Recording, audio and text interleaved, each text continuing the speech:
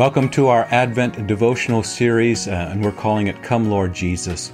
And in these final days, right before Christmas, we're focusing on these great O antiphons of the ancient church.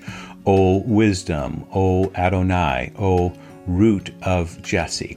And today the antiphon is going to be O key of David. And so it begins with an address, an invocation, and then there's a description of the person, the work, the power of Messiah, and then a petition that prays, gives us words to speak, asking God to come into this world and fight our enemies, sin, death, and the devil. So here's the antiphon for today. O key of David, and scepter of the house of Israel, you open and no one can close, you close and no one can open. Come and rescue the prisoners who are in darkness and the shadow of death.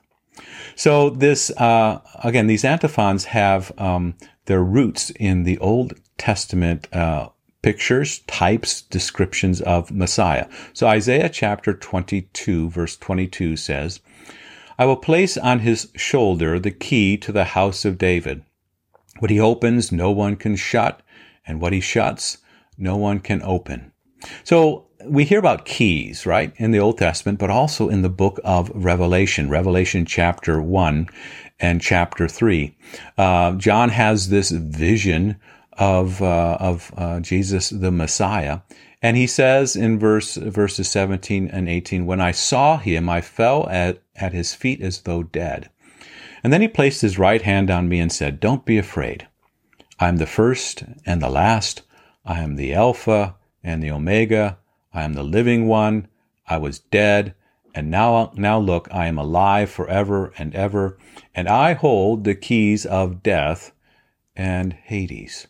So Jesus holds these keys of our enemies, the ones that lock us up, put us in prison. He takes those keys away from sin, death, and the devil in his crucifixion, in his resurrection. Revelation chapter 3, verse 7. These are the words of him who is holy and true, who holds the key of David. What he opens, no one can shut, and what he shuts, no one can open. O key of David, the antiphon says, and scepter of the house of Israel, you open and no one can close. You close and no one can open.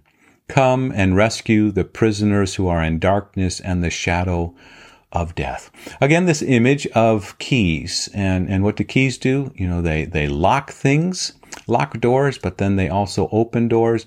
And specifically in the context of sin, where we are locked up in the prison of sin, captives of the devil, darkened in our prisons.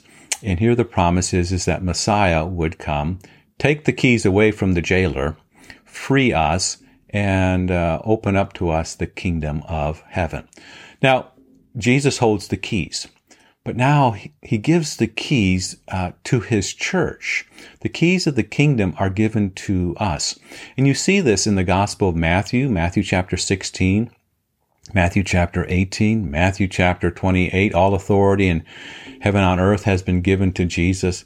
And he gives to his church these keys that don't open like literal doors, but far greater, right? Open us, free us from our prison and open up the way into the kingdom of God. So in Matthew chapter 16, Jesus says, so who do you say that I am? And Peter is the one who says, you are the Christ, the Son of the living God.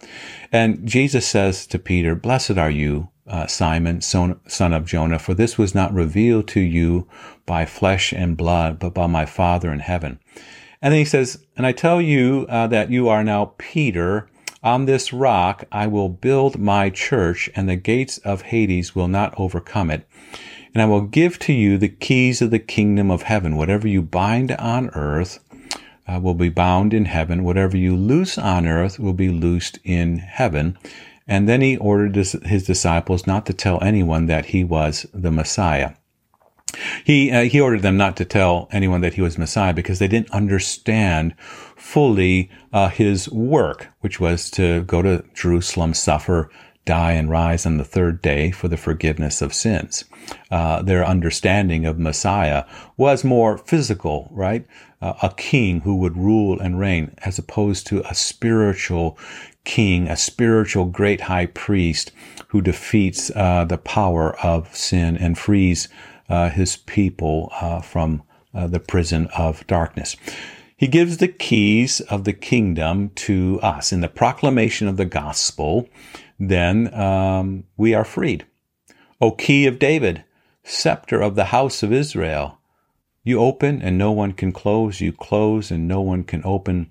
Come and rescue the prisoners who are in darkness and the shadow of death.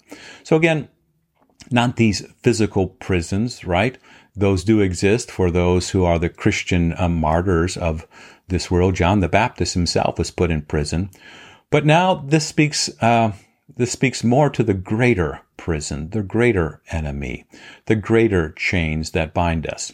So we see this Luke chapter 4. Jesus is in his own hometown of Nazareth.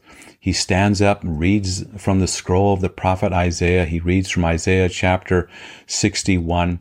And he's going to reference himself as the heart, the center, the content of all of the Old Testament. So he stands up, reads Isaiah chapter 61. These are the words that he reads in the presence of the people in Nazareth. The Spirit of the Lord is on me, because he has anointed me to proclaim good news to the poor. He has sent me to proclaim freedom for the prisoners and recovery of sight for the blind, to set the oppressed free, to proclaim the year of the Lord's favor. And then the text says he rolled up the scroll, gave it back to the attendant, sat down, began to teach. Everyone was looking at him, and he began to speak to them by saying, "Today this scripture is fulfilled in your hearing."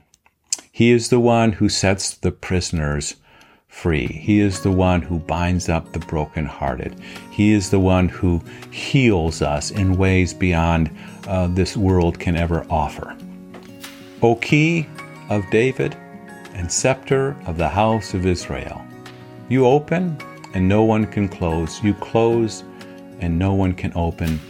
Come and rescue the prisoners who are in darkness and the shadow of death.